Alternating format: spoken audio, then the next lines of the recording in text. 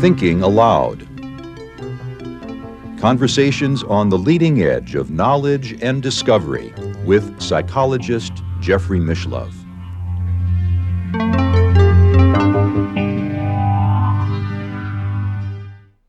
Hello and welcome. I'm Jeffrey Mishlove. Today we're going to look at mysticism. What does it mean to be a mystic? My guest is James Tunney, a man of many talents who came to Albuquerque from Gothenburg, Sweden. Although he's Irish, he's a qualified barrister and has lectured all over the world on the topic of law. But he is also author of a fascinating book of scholarship and poetry called The Mystical Accord, Sutras to Suit Our Times, Lines for Spiritual Evolution. Welcome, James. Thank you very much for that introduction. It's a pleasure to be with you. I'm delighted that you have come from so far to be with me. And it's fantastic that I brought the snow as well from Gothenburg to Albuquerque. We had a lovely walk in the snow this morning, and now we're going to talk about mysticism. Yes, I'm looking forward to that. Mysticism, well, to begin with, it means many different things to different people. Well, when my interest in mysticism as an intellectual topic grew in recent years, so I come from a legal background, so obviously my academic interest in scholarship was interested in law, although that brought me to contiguous subjects. If you think of Oliver Wendell Holmes, for example, who was in the mystical or the metaphysical club with William James, he said that if your path is to law, it should take you through a whole load of other disciplines around it. I believe in that. So when I came to mysticism and I became personally interested, I began to look, after I began to write the poetry or in conjunction, at the range of views in academic scholarship and various views about the nature of mysticism, and to revisit mystics that I had been interested in and spiritual traditions and disciplines that had always fascinated me. So I began to try and people say, well, what is mysticism? And it's a difficult notion to define. And then we find there's a load of different academic disciplines, and within the disciplines there's various views. Some people argue for one view, other people argue for another view. So I said, okay, well, let's start at the start. And the analogy, I think that's what lawyers do. They try and look at the range of scholarship, the range of information, and look at the essential foundational aspects. And I think that's important. So I'm not claiming that I'm an academic in that discipline, so I have respect for them.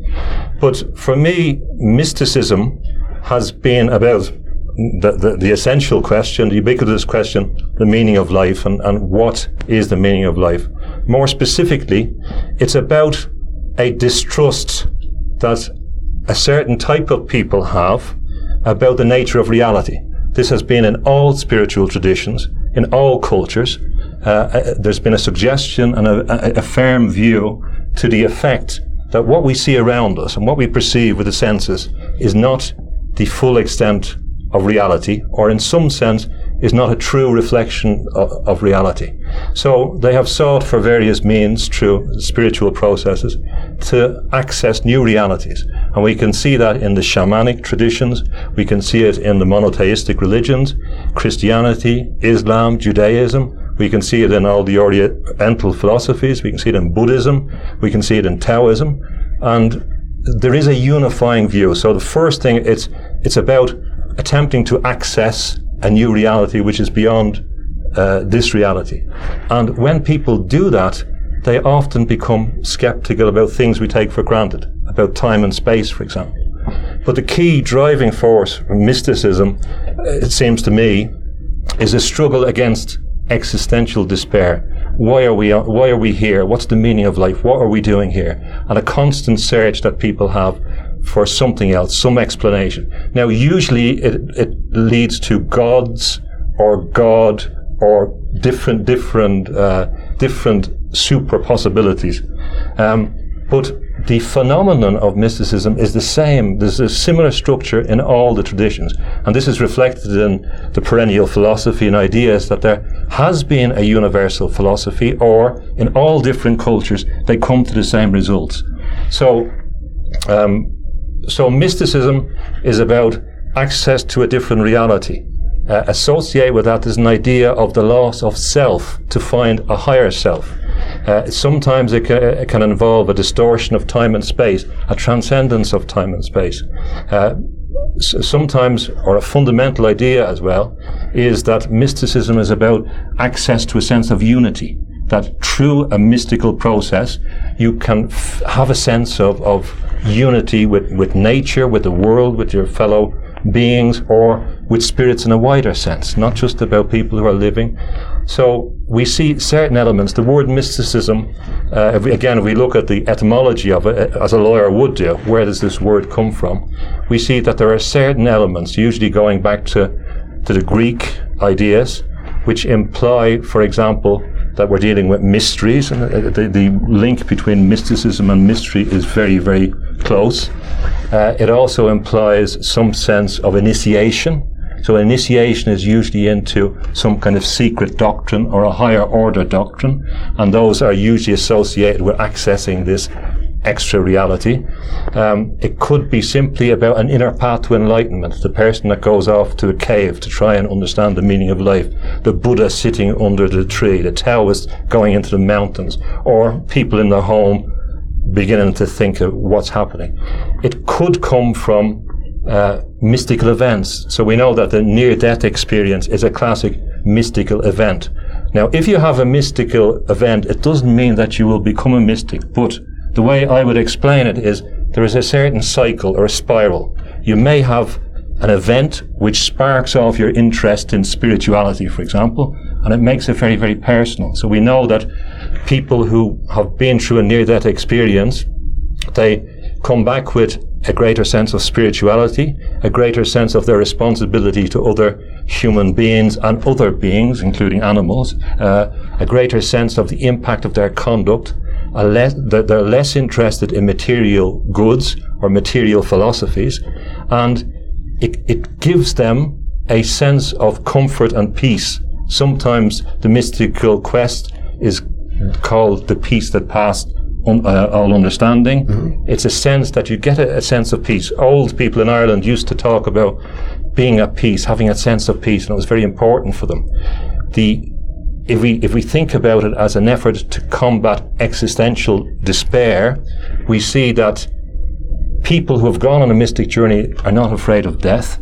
They embrace life, and they don't always retreat to a cave and stay there. What they do, and if you look at the Christian mystics in particular, there's plenty of evidence from people like Evelyn Underhill, who wrote a great book on mysticism, and you're familiar with, of course. And she explained that the mystics start off with this questioning of reality, and they go in search of answers. But then they come back to society with something to offer. They have learned from their experience.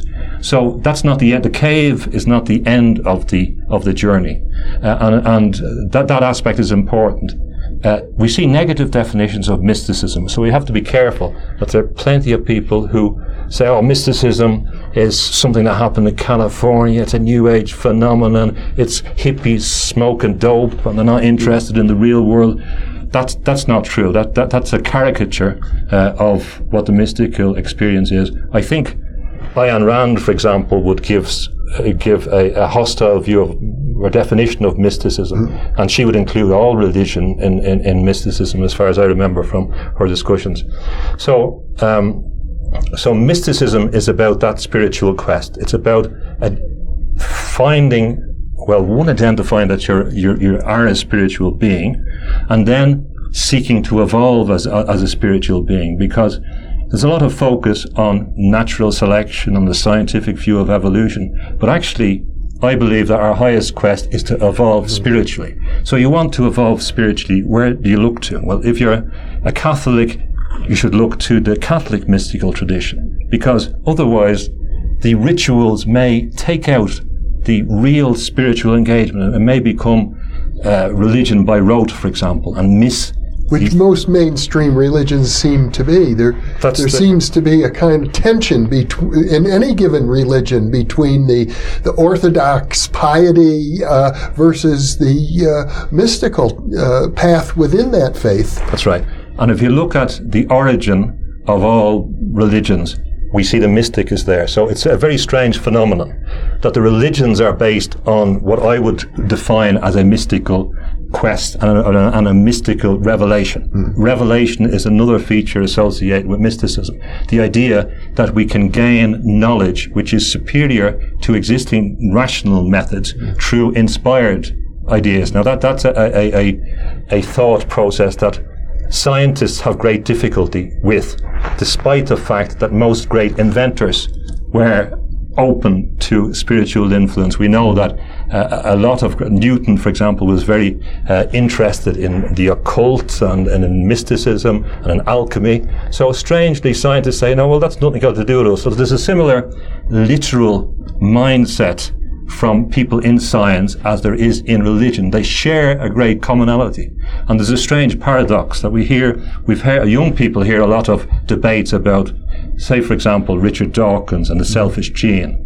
So what they do is they get a literalist scientist who espouses scientism against a literalist religious person. So what they're arguing about has nothing got to do with the spiritual quest. It's got to do with two versions of very narrow-minded literalist view, because in many senses, what's, for example, certain Christians espouse is not justified by evidence from Christian doctrine, from what Jesus Christ said.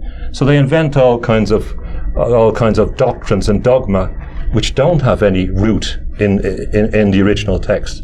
And there is a phenomenon that you notice, that the originators in the field come along, and then the less original people come along. They don't have the same motivation that drove the first, and then it freezes and it fossilizes. And it can be very difficult for people in the tradition to see a living spirit. But it's clear, and if you look at great perennial philosophers, for example, like Professor Syed Al-Nasser, who has written a number of books, a great many texts on this.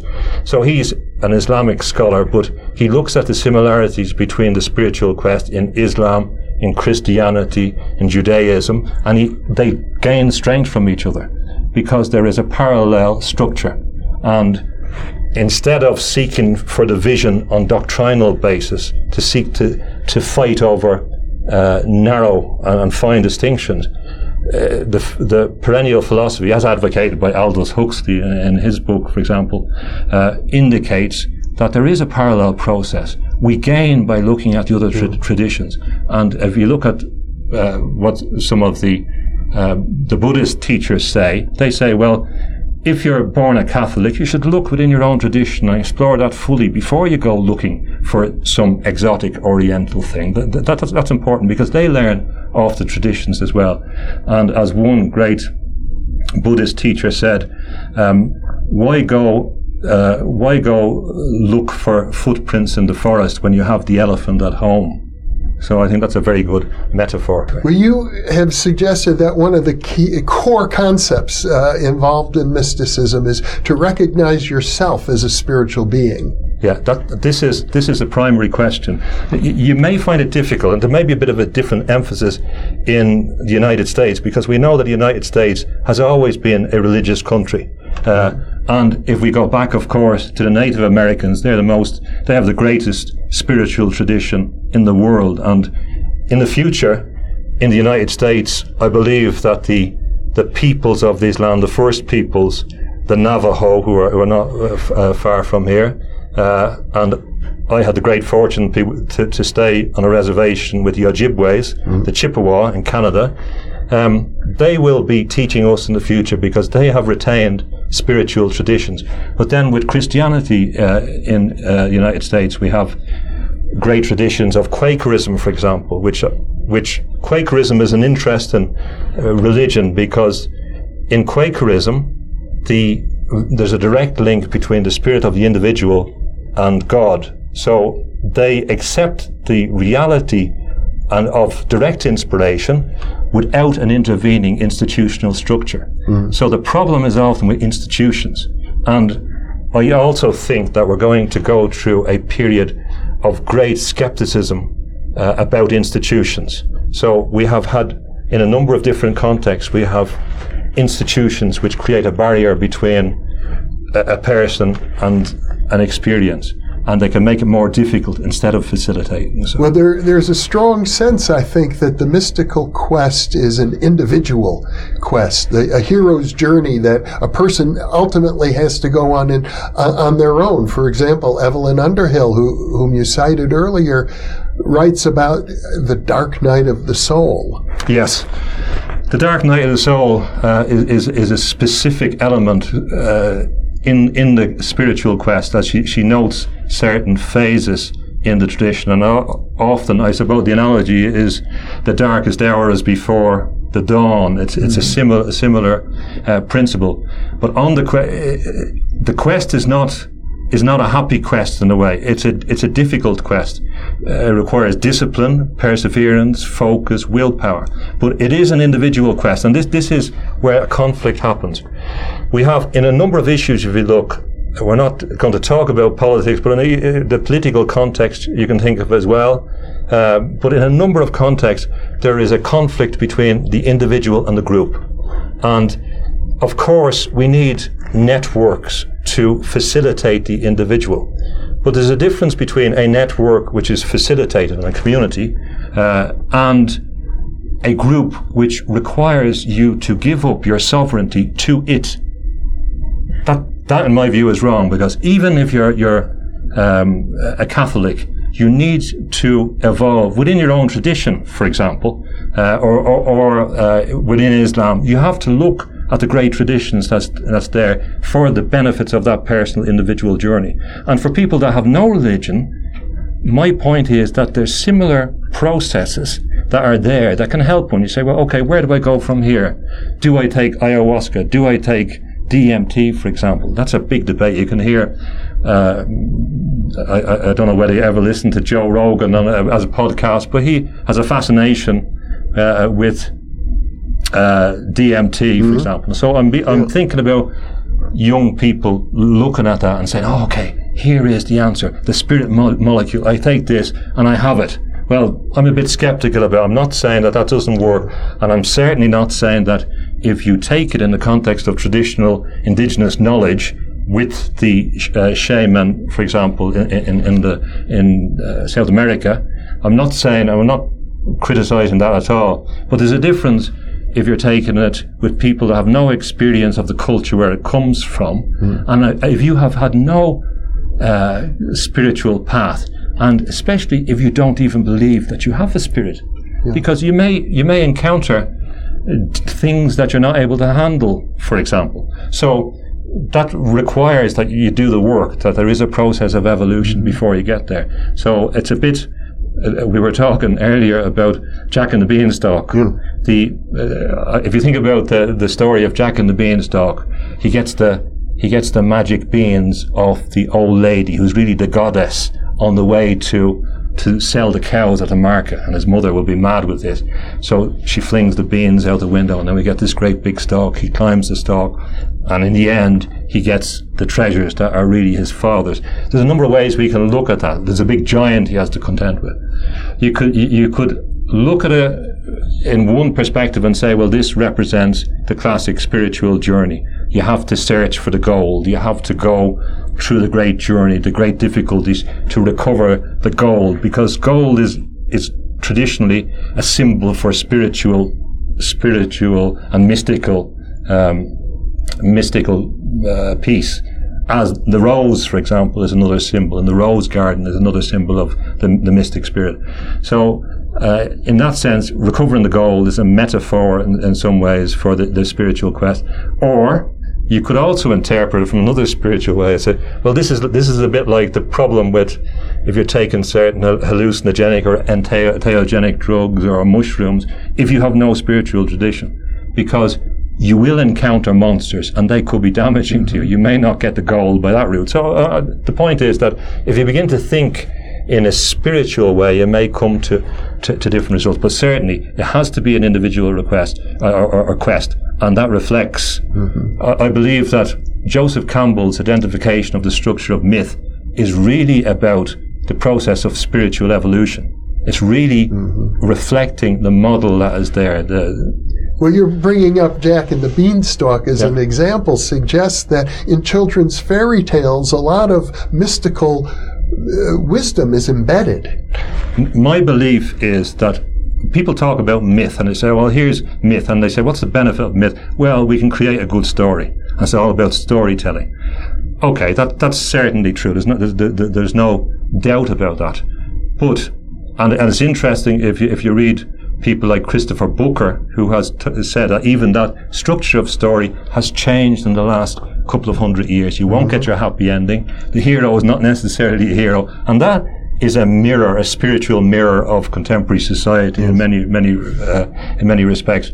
But you know that Bruno Bettelheim's book, The Uses of Enchantment, for example, if you look at Hansel and Gretel, it's an horrific story. I mean, yes, you know, with everything, cannibalism, and I won't go through all the details in case there's children watching. But it's a brutal. It would be banned if you told it in its proper form. It's really brutal. But Bettelheim and other people argue that it's very important for development to understand these and to process, not to avoid these things, but to understand the process. So there has been a vogue from the time of Joseph Campbell to read myth, to put it together as a narrative. But I believe it's deeper. I think you have to go extra and say, well, actually, it's talking about the process of spiritual evolution. Well, even nursery rhymes seem to deal with the dark side. And not long ago, I did an interview with a good friend about the filmmaker who's been an inspiration to me, Alejandro Jodorowsky, who I think is a spiritual filmmaker. And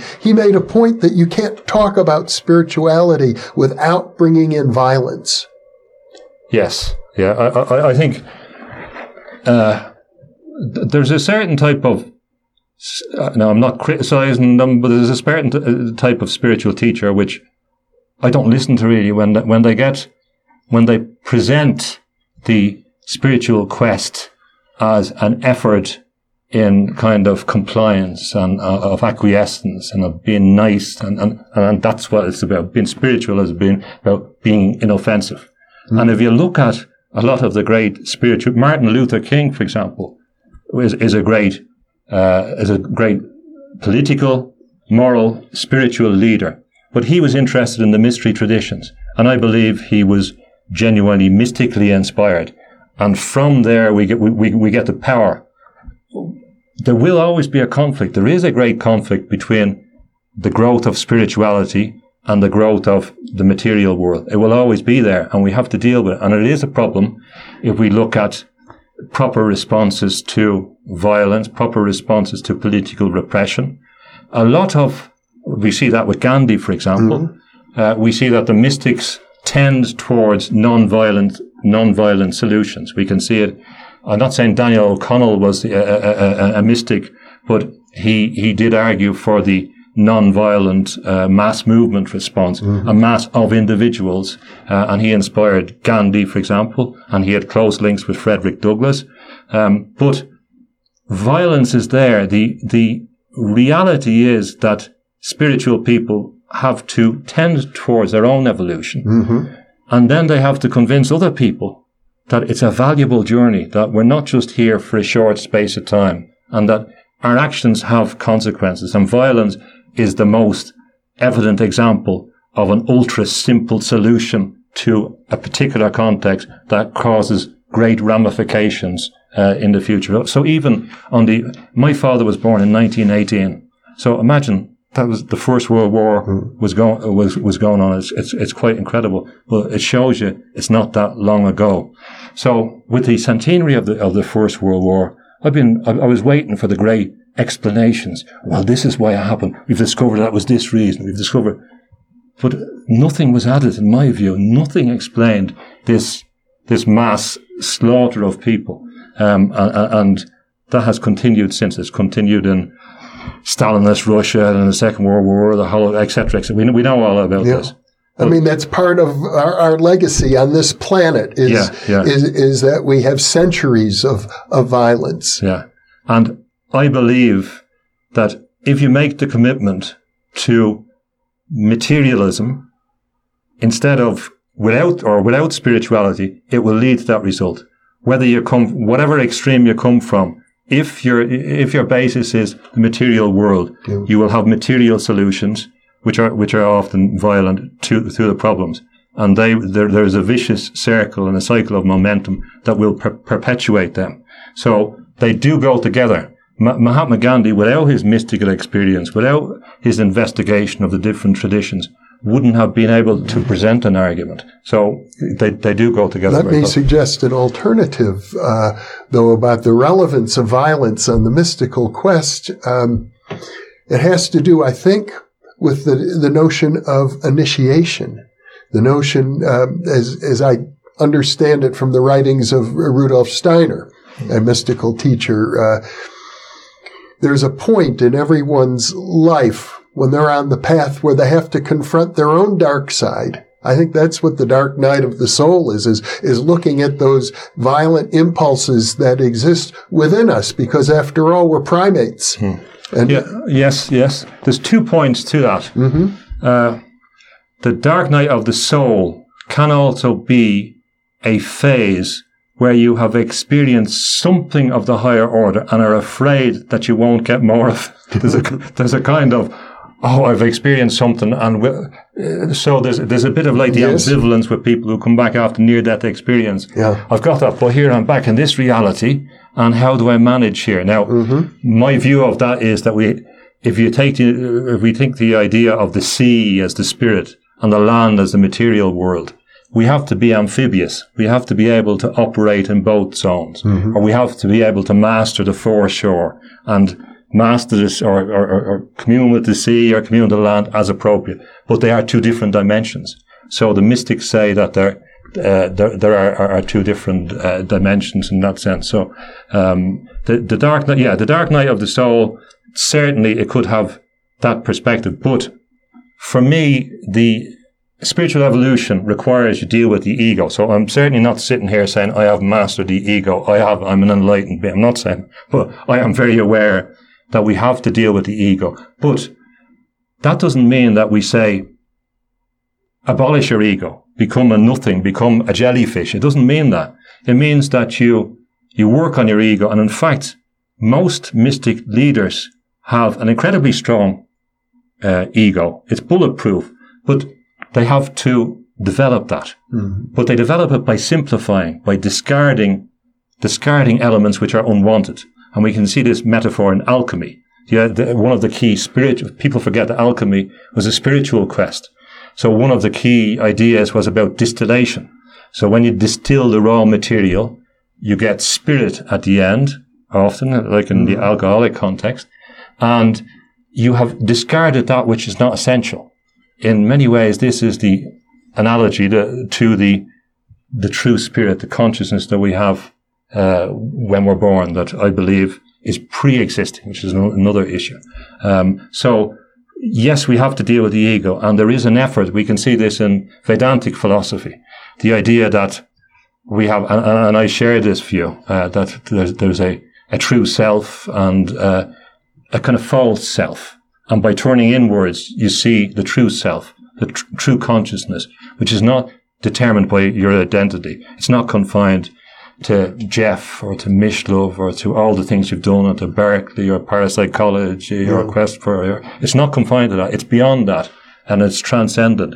So yes, a key part, the starting point, is dealing with the ego, and that also raises an interesting question about what if you get ego or big ego and big powers associated, and that's a volatile domain. Well, many people get on a spiritual quest and they discover that they do acquire powers, and that only feeds the ego. Yeah, there's 2 points. If you look at, and they're right on this, a lot of Buddhist teachers say that when you come to you acquire higher powers because of your concentration, your will, they will come, but they're not important. They can become distractions as well. So they are not the object. They are just a feature on the journey. They're just a place you pass by. Some of them may be relevant because we can see in the Catholic tradition, those powers we can see, for example, if I can think of Saint Clara, who had powers. She's the patron saint of television because she could be in two places at once. When she was sick once, she couldn't visit, but she sent a double of her to the present. So she was seen to be a useful metaphor for television. So the point is that the Catholic tradition, and they have often scrupulously investigated these cases, as Michael Murphy has very rigorous investigation. The founder of the Esalen Institute has focused on his work. So they've investigated and they've found that these powers, and they're often seen to be associated with miracles or higher powers. Some of them can be there, some of them are inspired, but they can also grow. But the thing is not to focus on them. So, and here is the difference between certain types of magic and certain types of mysticism. The link between mysticism and magic is very close. A lot of people are interested in magic say, well, they're totally different and I want a division. But if you look at the history of magic and mysticism, they're indistinguishable. Certain paths have gone their different ways. And if you look at figures like John Dee, who was Elizabeth I's magician, if you like, he would have been accomplished in the domains of mathematics, science, linguistics, philosophy, alchemy, magic, and politics. Yes. So he would have seen them all, although he believed in God in some shape or form. There was no contradictions between these things. And if you look at early Christian Ireland, the coming of Christianity was associated with the Christians being able to demonstrate superior magic to the Druids' magical tradition. Whatever way they did it, there's a suggestion that early Catholicism and Christianity was more comfortable with some of these powers that are developed through mystical tradition. And there was a particular brand of Christianity that grew up in Ireland, which was more associated with nature, which is more associated with contemplation, and with more open to animals and nature. It was different, and associated with early monasticism. Well, there are many forms of mysticism. There's a mysticism of the intellect, the mysticism of service, the mysticism of compassion and love. I'm under the impression from your work that you really put compassion at the center. I think that for me, the essence of the mystical quest is compassion. So that's, I'm sticking to that as the central value. So I'm not interested in mysticism that promises something else. I'm not interested in mysticism that promises you material wealth in this world. That would be a strange contradiction. And I'm certainly not interested in darker forms of mysticism which are associated with negative things. So if you look at the essence of Christianity or in Islam or in Buddhism or in Taoism, there is an essential compassion. It's not a kind of weak compassion. Oh, I feel sorry for you, Jeffrey. It's not like that. It's a deeper thing from the heart, because some of the other types of compassion are substitutes from the brain, and they're unsatisfactory in that sense. The idea of compassion has to be related to the heart, and it's an idea that must be brought to that level. So the heart is a fundamental aspect of the spiritual quest, and locating the attention to the heart. So compassion is critical. If in the other mystical quests you're promised something else, well, that's not one I'm interested in. I'm not saying that it's not a type of mysticism. I describe it as a dark mysticism, where dark is the opposite to light. So in the traditions, and that's why it's important to be careful. It's important to be careful for younger people, especially. I'm sounding like a very old man here, but for younger people, when they're told about the interesting things about the occult and about seances and Ouija board, they're dealing with very dangerous things. If you look at people who are informed on the spiritual path, you can't really play about with those things. They're not things to be toyed with. So we have to be careful. and there's a similar problem in relation to psychedelics and hallucinogenics. We have to be careful. There's a tendency I understand for younger people to want a buzz. They want a shortcut. They want a buzz. They want something quick. But really, the compassionate path is a slower one. But if you look at people, for example, who have had a near-death experience, and people as well who take DMT or ayahuasca or psilocybin, their compassion can be opened up that way. So I'm not saying that it can't be. I wouldn't start with that. But yes, the compassion, the heart path is the center, and you can't look at the life of any of the great mystics without seeing that compassion. So therefore, as well, if they are the person who is driven by that compassionate heart is not going to be led by the head. They're not going to get obsessed with technical issues. They're not going to be obsessed with details or fine distinctions that will interfere with that. And that's where the difference... Theological disputes. Yes. So often the literalists take over and we get a very literal view. The mystic should be committed to broad principles in relation to what's the most compassionate thing. It doesn't mean that they discard discipline, that they discard distinctions, they don't discard theology. But if you look within the Catholic Church, a lot of the orders which grew up, which were very rich and enriched the Church, were people who had kind of broken away. They had said, well, I don't think there's something in the tradition which is not satisfying me. And I have stayed with monks in Ireland, for example, and they have a different perspective. They've gone a different path.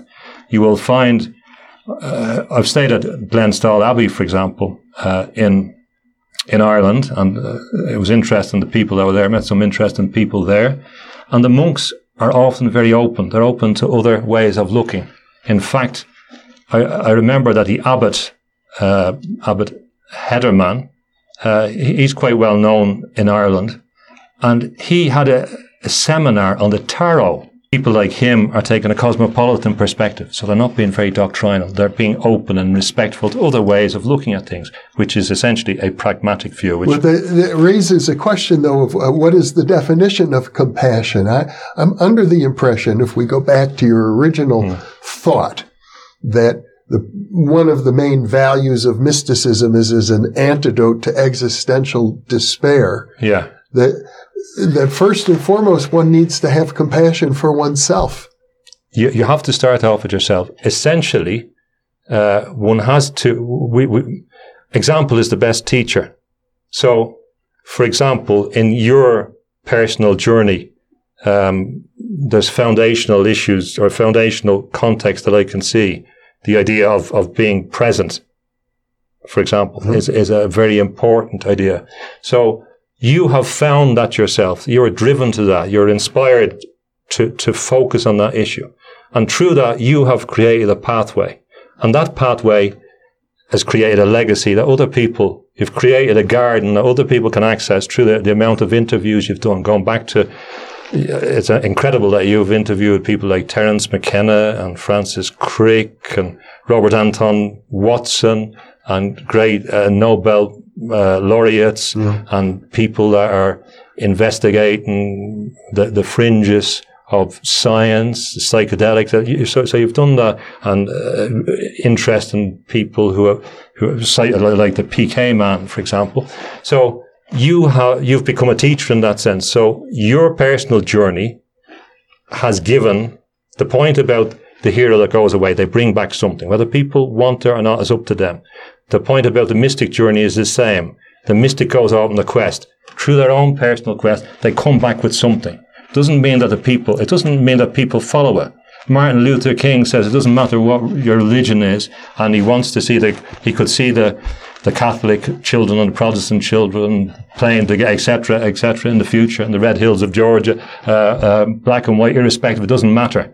Because people like that see beyond superficial identifications. So my point would be that example is the teacher, and your work has manifested that. You can tell something, people, but if you don't walk the walk, if you don't demonstrate it, and also I do think that you have to think about what compassion is And there is a wider sense of compassion that people who have had mystical experiences report. And that is about understanding more. So it's about breaking down limitations on their own perception. Mm-hmm. So in some ways, it's about comprehension, and associate with that is feeling, and about being able to identify. So in the Catholic context, you have St. Francis understanding animals and having an affinity with animals. We see that in Irish Christianity as well.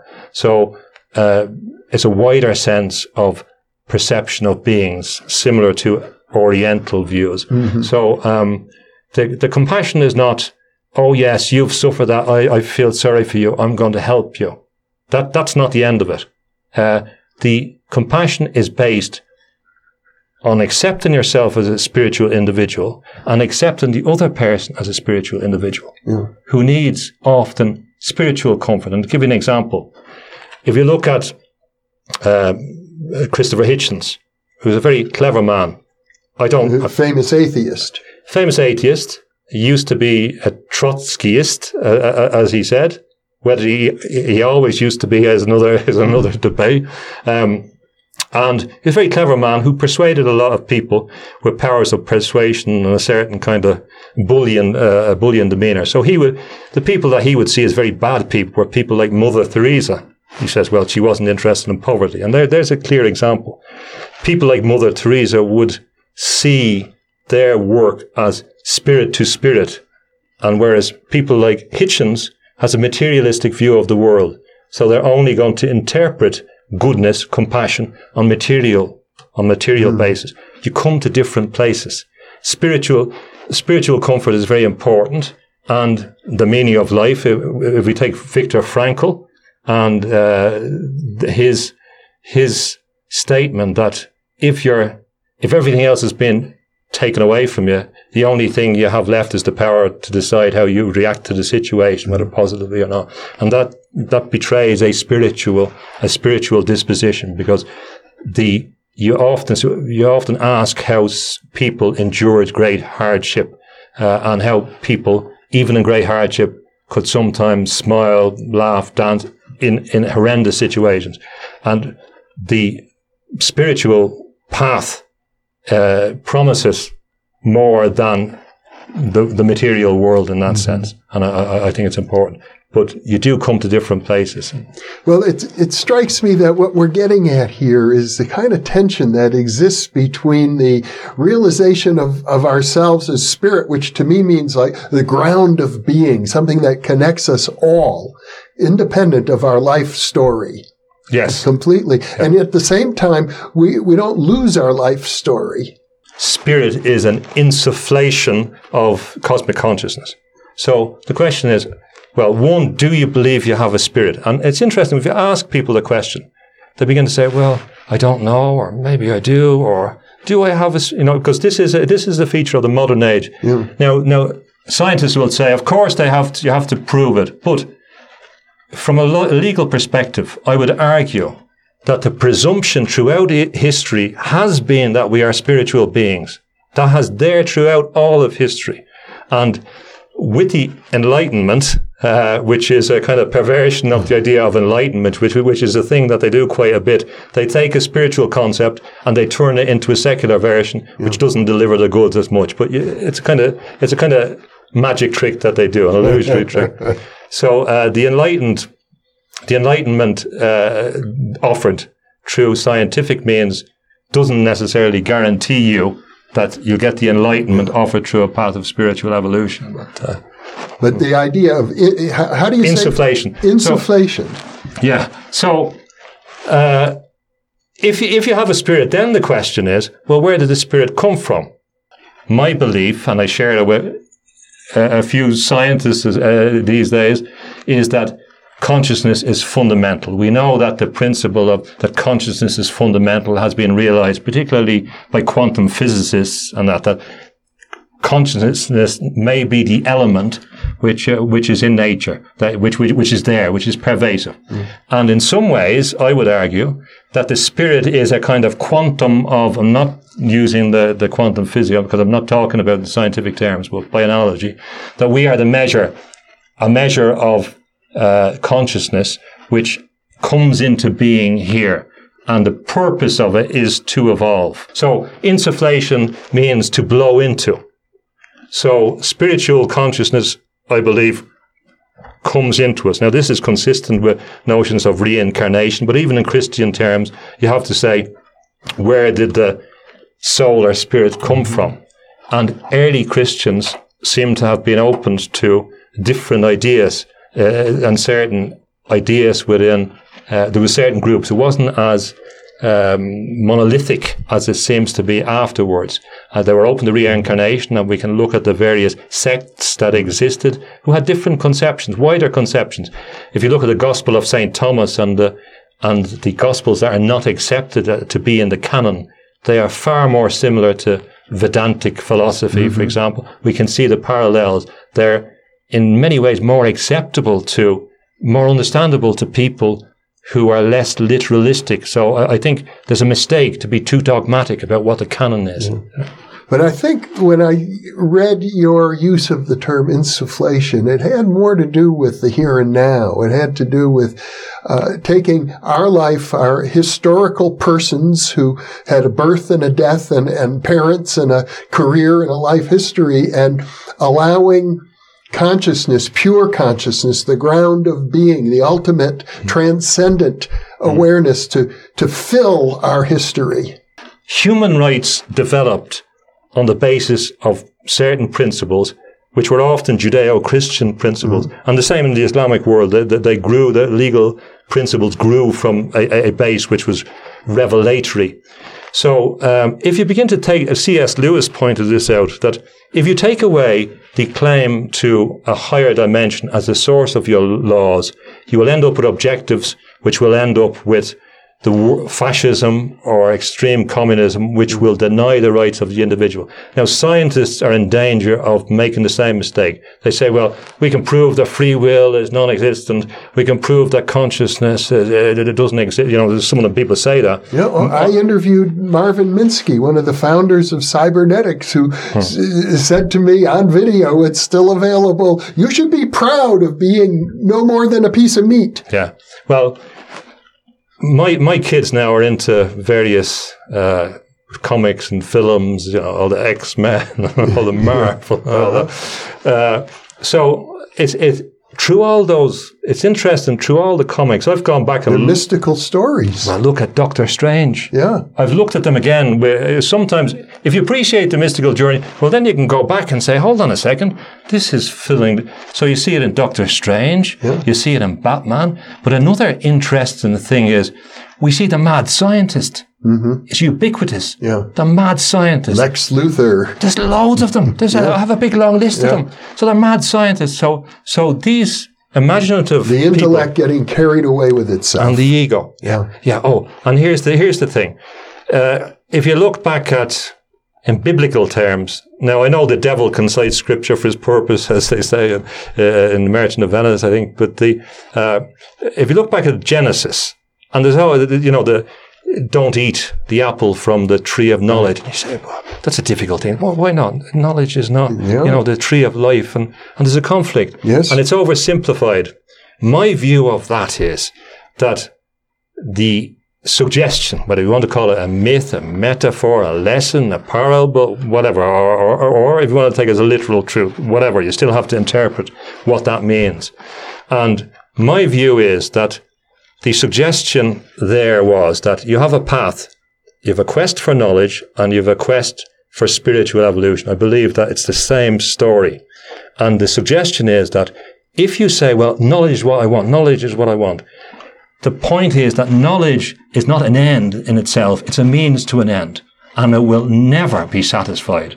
Knowledge will always be knowledge of something else. And we have Gödel's incompleteness theorem.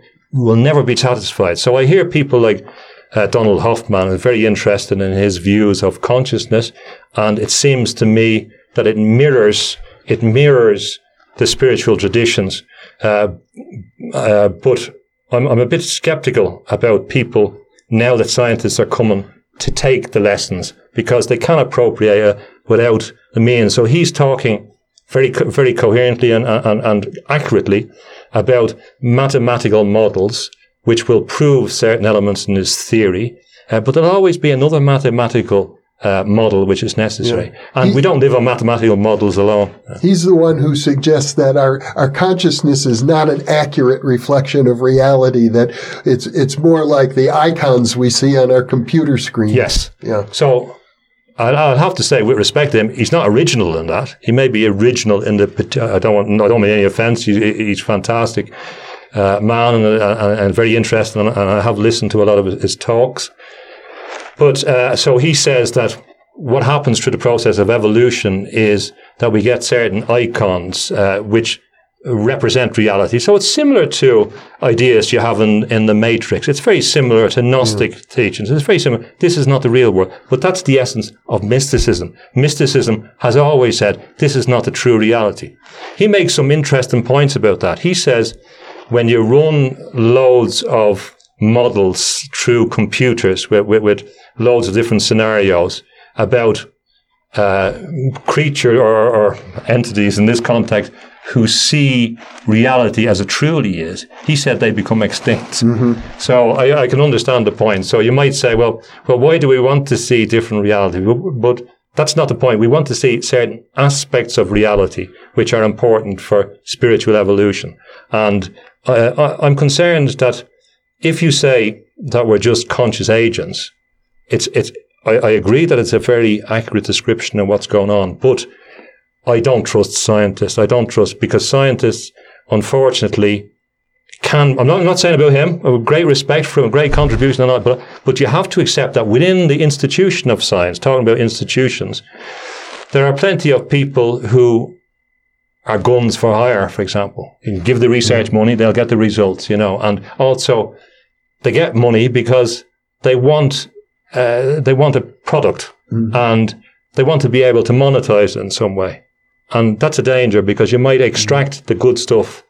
And so you're pointing to a kind of conflict between science and mysticism. For me, there's a big conflict. Now, there's a huge conflict.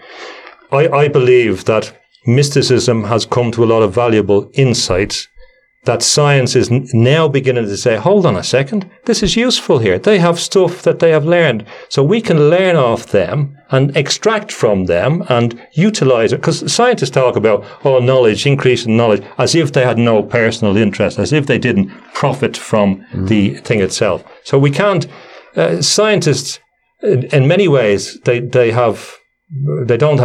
ethical free in some sense. They don't care that they will focus on their curiosity and bring it to wherever it came to. Like H.G. Wells, when he wrote his book anticipating the atomic bomb, he believed that when the atomic bomb went off, which he kind of predicted, the scientists would come together and rule the world because people would be too afraid. But scientists will go on to continue for the next thing. If you look at nanotechnology, for example, we'll have the problem before we begin to discuss the ethical context. Yeah. And, for example, all the problems now that they come along with solutions for, they fail to see that they have been part of the cycle of creating those problems.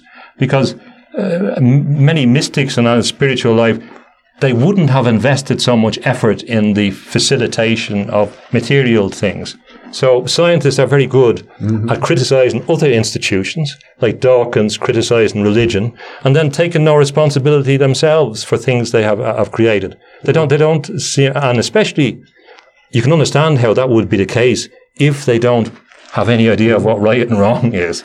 Well, I know that I'm a parapsychologist. That is technically a science. I think it's very intimately related to mysticism. How do you respond to that? Well, I'm here to check you out. I'm investigating to see whether you're a hostage. I'm not really.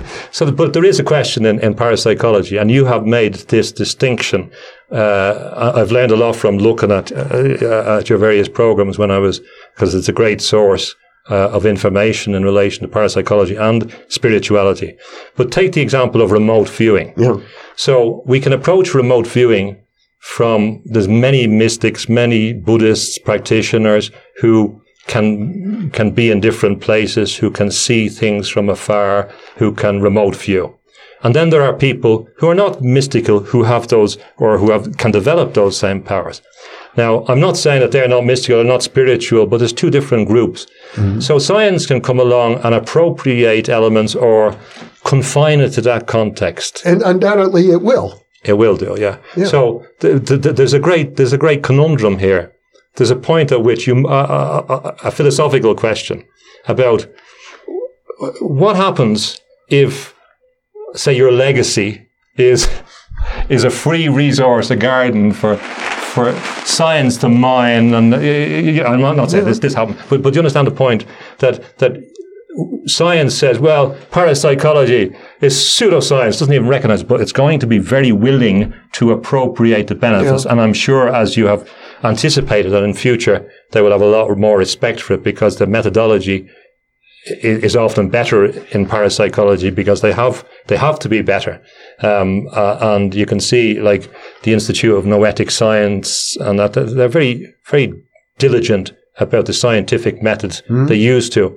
But they often, and what is interesting when you look at those scientists, and I know I listened to a lady, I can't remember her name, talking about quantum physics here with you recently, and she came from Ruth Kastner. Yes, exactly. And I was impressed with when a scientist has humility about things that they don't, because they should be. They always say, oh, well, we need proof for things, but sometimes they can be arrogant. But when you have that humility, that gives me hope for the future. I'm discovering from this conversation is that this is like the never-ending story. Exactly, yeah. Well, you're talking to an Irishman, and so my objective here is to bewilder you. So yeah, it is, but it is. But I think, as you talk about it, you begin to come to certain themes, and and sometimes it's necessary to revisit the point to emphasize it. That's why we keep doing new programs. Yeah. Well, James Tunney, this has been a delight. I'm very happy that you're here with me in Albuquerque. We're going to have many more conversations before you leave. I think our viewers will be quite surprised at some of the topics we cover. So thank you so much for being with me. Thank you very much. I appreciate that. Thank you. And thank you for being with us.